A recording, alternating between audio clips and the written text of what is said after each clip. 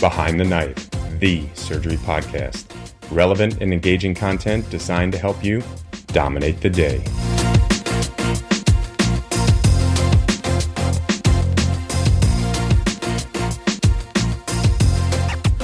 Welcome to Behind the Knife. My name is Dan Schiess. I'm a general surgery resident at Virginia Commonwealth University in Richmond, Virginia, currently spending my research years in a necrotizing enterocolitis basic science lab up at Johns Hopkins, as well as working with Behind the Knife as one of the surgical education fellows. I'm excited to share with you all a new podcast series that I will be hosting called Innovations in Surgery, where we'll be highlighting different surgical innovations that have previously or will soon improve the field of surgery. To kick off this series, we are lucky enough to have Dr. Daniel Hashimoto, who is an assistant professor of surgery at the Hospital of the University of Pennsylvania and the director of the Penn Computer Assisted Surgery and Outcomes Laboratory. He previously completed his general surgery training at Massachusetts General Hospital, where he was also the associate director of research of the Surgical AI and Innovation Laboratory. He is vice chair and co-founder of the Global Surgery AI Collaborative, a nonprofit that oversees and manages a global data sharing and analytics platform for surgical data. Additionally, he is editor of the textbook Artificial Intelligence in Surgery, Understanding the Role of AI in Surgical Practice. Welcome, Dr. Hashimoto, to Behind the Knife. Thank you so much. This is super exciting. I've listened to you guys for a long time since I was a resident, and so it's very fun to be on. Thank you.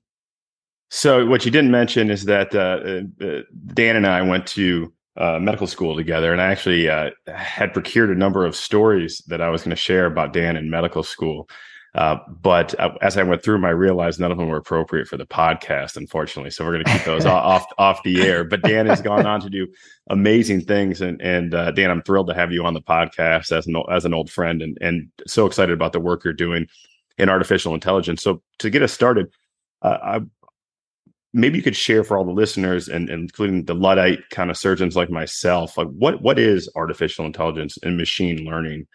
And then to follow that question up, how does that apply more broadly to surgery? Because we're going to talk in detail about what you're doing in the lab. But let's start with that.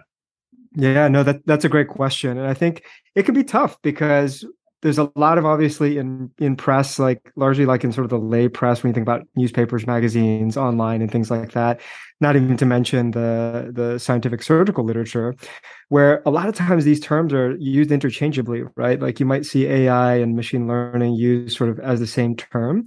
But to sort of simplify things, I like to think of AI as sort of like the parent field category that really describes the field of study of really sort of trying to make any sufficiently complex software that mimics human behavior on some sort of task, right? It's a little bit different than the movies where you think about an AI that can do everything, like these robots that are super intelligent and mimic human beings. It's really more about, can you have a machine do some sort of task in a way that approximates human abilities or maybe even exceeds them? A little bit different than machine learning, which is really the study of algorithms that learn from data. I guess maybe that's sort of like the one-liner about it. That's not to say these definitions are sort of the end-all, be-all. There's lots of different definitions, but I think those are sort of good sort of starting points for surgeons to think about what is an AI. It's something that can do my job as a human being, maybe as well as I can, hopefully better one day, but is trying. Right. And there's a difference to that end between automation in terms of what machines do in surgery and augmentation. And from what I understand, the work you're doing in the near future is really focused on augmentation. Yeah, that's right. I think the reality is whenever you think about bringing technology into the clinical workspace, and particularly in the operating room like we're in, we want to make sure it's safe. And I think that we're not quite at the point that we can safely say, dear AI, please do this job for me automatically. Please do this, incision or anastomosis for me automatically. There's a lot of good preliminary research that's being done with really promising results. But right now, the safest approach is to say, how can an AI make me as a human being better at my job? You've previously set up the Surgical Artificial Intelligence and Innovation Laboratory and recently started the Penn Computer Assisted Surgery and Outcomes Laboratory. Can you tell us more about these labs and what your research focuses on? Yeah, absolutely. I think both of these labs are really the efforts of collaboration across surgeons and engineers. So SAIL, the Surgical AI and Innovation Lab that's at Mass General, it's run by a very good friend of mine, Dr. Osna Morales, who's a minimally invasive and bariatric surgeon, and Dr. Guy Rossman, who was, when I was a resident, a postdoc at MIT. And that came about really through concerted efforts that took place with the support of our chair, Dr. Lola Mo, on how we can better understand what's happening in the operating room in a somewhat automated way, right? Like if you think about the types of data that we're used to working with in surgery, we have lots of studies that look at pre-op risk predictors, right? To try to predict who's safe for surgery and what kind of outcomes they might have. And once we have an outcome, we have a lot of registries and claims databases that can tell us, well, which of those patients had a complication. But what we didn't really have was, well, what happened in the operating room? You might have op reports, but we know from some studies that were done in Europe, about 27% of operative reports are either incomplete or even worse, totally wrong. And so there's no real objective record of what happened, sort of at the moment to moment. We've all seen those op reports, right, for a lap chole that's like, oh, the critical view of safety was achieved and the duct and artery were clipped and cut in the standard fashion. There were no complications. And then the next thing you know, they're in the emergency department 2 weeks later with a myeloma, et cetera, et cetera. And you look back at the op report and you're like, what happened? The goal of an initiative like SAIL was to say, well, we use cameras in the operating room, and we have technology that's being used to analyze camera data in self-driving cars and our cell phones, et cetera. Can we apply those types of technologies to the operating room and see if we can extract information and understand events in the operating room? And so that's what's really led to this sort of organized effort at Mass General through SAIL and now at Penn with Picasso, the computer-assisted surgery and outcomes lab, to try to understand these events, make them sort of automatically reviewable so that somebody doesn't have to sit there for hours on end watching these operations all over again, and try to give us concise insights that can integrate into the rest of the data flow that we get from our daily practice. Yeah. And so that involves a lot of real smart guy stuff for sure when it comes to the AI, getting this data together and all that. But it also, as you mentioned, is political in some way, right? There's medical legal concerns, et cetera, bringing cameras and video recording into the operating room. What kind of challenges have you come up against in that respect? Oh, absolutely. I mean, I think that for this type of work, you can imagine it raises a lot of anxiety, not just on the behalf of surgeons who might say, well, what do you mean you want to record my operation? But also on behalf of risk management lawyers in the hospital who are like, what do you mean you want to record this operation? But really, it's been sort of, some of it has largely been cultural in the sense of a lot of us still have recorders that you have to physically put in a USB drive or worse, a DVD to record a case. Mm-hmm. And then what do you do, right? You're going to have it in your shelf or in the bottom of a bag that you carry to the operating room. And then what do you do with it? Most people don't record video because they say, well, this video is not going to go to any use. It's just going to take up space and nobody's ever going to analyze it. So part of the effort has been demonstrating to surgeons that actually we have technology now that helps us digest and analyze these videos in a very efficient manner, and that we have partnered with other organizations to help us do this safely and in a way that minimizes medical legal ramifications. There's actually been several groups that have looked into partnering with patient safety organizations, which protect that data for quality improvement purposes. And I think that's a way that we're going to be able to move a lot of this field forward. Yeah, and the cultural shift has already changed, right? I mean, most institutions have consent forms that include photography and video for educational purposes. There are coaching platforms for surgeons to record their videos and either get live or after the fact coaching. And even most recently, the General Surgery News just this week, there was a whole article about standardizing the recording of cases for quality assurance purposes, education, et cetera. But as you mentioned, it does raise a lot of questions and concerns. But that's an interesting part about the work you do that goes beyond the true science, just the science, the basic science, because you have to find that data somehow, and you have to shift culture and influence change in that respect. But it seems like we're, as a community, surgery is moving in that direction, and that'll probably accelerate. Yeah, absolutely. I think that every year since we started this work, I've sort of noticed more and more that people are more interested. I remember the first time I talked about this at a surgical meeting, everybody sort of was like, "What?" And then now there's like entire sessions at the American College of Surgeons or SAGES around AI. So it's been really great to see the community really come together and say, you know what, our goal is to operate on patients in a safe manner and to continually improve ourselves. How can we leverage technology to do that? And so that's been really the exciting part about being a part of this work, is to really see in action how much, you know, our community really cares about getting better and getting data to make ourselves better. From looking at your CV, you've had just a ton of success with your AI work. So in med school for me, I had absolutely zero exposure to this field at all. How did you get interested in this field, and how did you take that initial interest and get where you are now? Yeah, totally accident. It was totally an accident.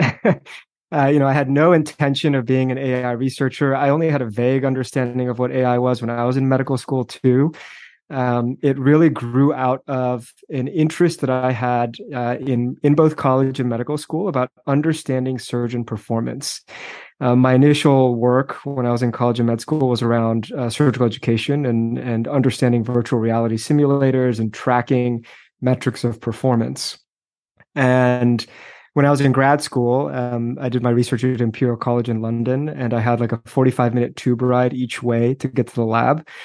And I was reading Moneyball. And when I was reading Moneyball, I sort of started learning about, there are these crazy statistical measures that are almost like sub-threshold that you wouldn't think about counting, right? This is like going beyond the strikeouts and home runs that are easily countable. And these things are impacting wins. That's kind of like surgery. Like there's got to be things that are happening in the operating room that are impacting the outcome of the operation, but we have no way to measure that. How can we do that? So when I started my residency at Mass General, I had a lot of support from faculty there, Roy Fidiakon, Oz Morales, Keith Olamo, who said, well, we have this pretty good engineering school across the river called MIT. Why don't you go look over there to see if anybody can help you answer this question? And I met a PhD student, Mikhail Volkov, who said, well, I'm working on this thing with self-driving cars and understanding video. Can I take a look at some of your motion tracking data, which is what I was working in? And we'll see if we can put something together. And sort of by serendipity, his advisor was Professor Daniela Rus. She's the head of computer science and AI at MIT. And that week, a family member of hers had surgery. And so when we went to go talk to her about it, she was primed to be like, oh, surgery. That's actually really important to me right now. Wow. She'd never done anything medical before. And she said, I'm interested. Like, let's see where this goes, So better lucky than good, honestly. And that has sort of blossomed into sort of this research arc that I've had now for almost 10 years, coming on 10 years, I think, since we started the work. And so I'm very grateful that a whole community of surgeons and computer scientists has been so supportive of this effort. I mean, this is extremely impressive. In reading through some of your publications here, I stumbled across one titled Artificial Intelligence in Surgery, Promises and Pearls. And in that publication, you mentioned 4 commonly used terms in AI. Now, again, for someone who is just beginning to learn more about this field, can you briefly explain what machine learning, artificial neural networks, natural language processing, and computer vision are? Yeah, absolutely. So again, I think Patrick and I, we talked about artificial intelligence as that big bucket category. Some people are surprised to learn that AI as a term was actually coined in 1956. There was like a meeting of the minds that happened as part of what was called the Dartmouth Summer Research Program. And that's when some of the biggest names in computer science, linguistics, philosophy basically got together for summer camp and came up with this idea about artificial intelligence. And I think like the fruits of their vision are just now being realized after this many years into something that sort of the general public can appreciate. And so machine learning is really about the the study of algorithms and how they learn from data, right? It's very different than taking an algorithm and saying, I want you to take this variable, this variable, this variable, and this variable, and model it and tell me what the outcome is. This is really saying, I have this set of data. I want you to find the features that are most predictive of this task that I want you to do. So a common one that's given is, identify cats, identify dogs. And so there are different techniques to that. Neural networks is a particular type of sort of approach where if you think about the neural networks that we have in our brains, there are sort of series of neurons that are arranged in layers to process information. An artificial neural network does that with computational quote unquote neurons. You have an input layer, which is the input neuron. It has a mathematical function that it does through a hidden layer, and it generates some output. It's directly related to deep learning. So deep neural networks just means you have more than 3 layers. And some of these deep learning algorithms are, hundreds of layers deep, and that allows them to do very complex modeling of relationships. What's very cool about using those types of approaches, if you want to identify a cat, you don't have to say, I want you to look for pointy ears, I want you to look for whiskers and stripes, and that means it's a cat. You say, here's a bunch of pictures of cats, here's a bunch of pictures of dogs. I want you to learn these representations such that when I give you a new picture, you can tell me if it's a cat or a dog. So it's a little bit more, I don't want to say quote unquote natural, but it's a little bit different than specifically telling it what to look for.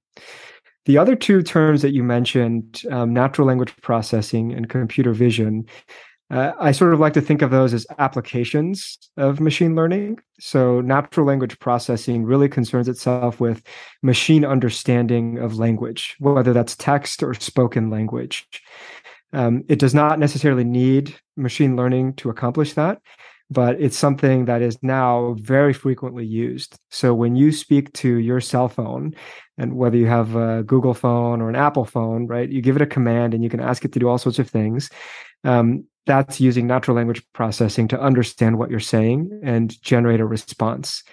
If you're in the hospital and you have like a dictation device, most of the time you're actually dictating that to a computer who's then transcribing what it is that you've said. Even now, when you call some of these transcription services, you'd like to think that there's a transcriptionist on the other end.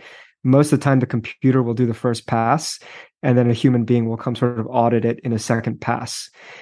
Computer vision is about machine understanding of images, and those images can be still photographs or videos. And I think the most common place where we see that used in sort of our everyday thinking is in self-driving cars. So those are very heavily loaded with computer vision algorithms. And that's the type of work that I do in my lab, which is we develop computer vision algorithms to understand videos from surgery. That's one of the best explanations I've heard of all those terms, frankly. That's phenomenal. How is this applied to surgery now? What are some contemporary examples of some of the work you do? Maybe talk about cholecystectomies, for example, or something along those lines that's really a very common surgery. Yeah, so actually cholecystectomy is probably the most studied surgery in computer vision right now as applied to surgery. And some of the things that we've worked on have included, for example, automatically identifying the steps of a cholecystectomy, which may seem sort of silly. You're like, why do I need a computer to tell me that I'm, dissecting the gallbladder off of the cystic plate? But it's sort of an important piece of artificial intelligence because you want the computer to understand context, right? So if the computer knows that you are trying to achieve the critical view of safety, it's not going to accidentally give you advice of, oh, let me tell you how to put your ports in, right? Because you're past that step. And so it's an important part of the sort of steps of building an AI, which is sort of what we call context awareness, right? So being aware of what's going on in the actual video. That has then allowed us to develop even more specific algorithms that allow you to, for example, highlight the safe and unsafe areas of dissection. That was actually work that I collaborated on with a very good friend of mine, Amin Madani, who's a surgeon at the University of Toronto. He published a paper in the Annals of Surgery this year where we built an algorithm that can take the annotations of expert surgeons from over 200 videos that were gathered from around the world. I think we had over 30 countries represented in the data set because we want it to be pretty generalizable. And surgeons would annotate not the traditional, oh, here's the gallbladder, here's the liver, here's the cystic duct. But as a surgeon, where do I feel is a safe place that I should be dissecting right now? And where is an unsafe place that I wouldn't recommend anybody dissect? And so what this algorithm allows you to do is it basically highlights in green where surgeons estimate is the safest path for you to do your dissection, and in red for sort of the stay away from this area, it's dangerous. I'll send that to you guys for the show notes, but it's a pretty cool video. It really looks like a GPS for surgery. That's phenomenal. Now, how does that get applied in currently with a laparoscopic tower and the current instruments we have, for example? And then to follow up on that, outside of minimally invasive or robotic surgery, how would that be applied in an open type operation? Yeah, absolutely. So I think the thought is, the nice thing is, obviously in laparoscopic or robotic surgery, we already have TV screens. And so you can do either an overlay or you can bring in a second monitor that displays this overlay. I think part of the research that we still have to do is sort of the user interaction studies. So understanding how do you need to present this information to surgeons so that it is A, understandable, B, not distracting and dangerous, and C, welcomed by the surgeon, right? That's actually a line of research we have going in my lab now. In terms of how this applies to open surgery, a lot of this is very relevant to open surgery. So some people have been working specifically on this question. So Carla Pugh, who's a surgeon at Stanford, and Serena Jung, who's a computer scientist at Stanford, they've done some of this work in open surgery. Some other folks at the University of Toronto have been doing this as well. Open surgery is a little bit harder, though, because you can imagine how in laparoscopic or robotic surgery, the camera's inside the body, and you as a surgeon, you see only what the camera sees, which means the computer also only sees the information that you're taking into account. For open surgery, you have to think about mounting a camera somewhere in space. You have problems with what's called visual occlusion, where things get in the camera's way. You also have peripheral vision. So you as a surgeon have extra information that the computer doesn't have access to that can influence your decisions. And that makes that whole modeling and AI piece a little bit more difficult. Yeah, we just, part of the Behind the Knife team just got back from a week in San Antonio in which we were using fresh cadavers that are perfused with a pulsatile blood flow to make our upcoming trauma surgery video atlas. And the reason we wanted to do it was because there's no good video of these very challenging cases, trauma cases that come in the middle of the night, they come in the weekend, it's crowded, the patient's trying to die, and you can't see anything because they're bleeding to death. And so one of the things that was the most challenging part of this project was getting good camera angles. And we're in a non-sterile OR, we're optimizing lighting, we're optimizing our angles here, there, everywhere. We had a head-mounted camera, we had side cameras, overhead cameras, etc. And even with that, we found it extraordinarily challenging. And in advance of us meeting today, I was thinking about that, about how difficult that will be as opposed to minimally invasive surgery. That being said, there are some people who are doing some very cool things in the engineering world around taking missing data from those cameras and reconstructing it.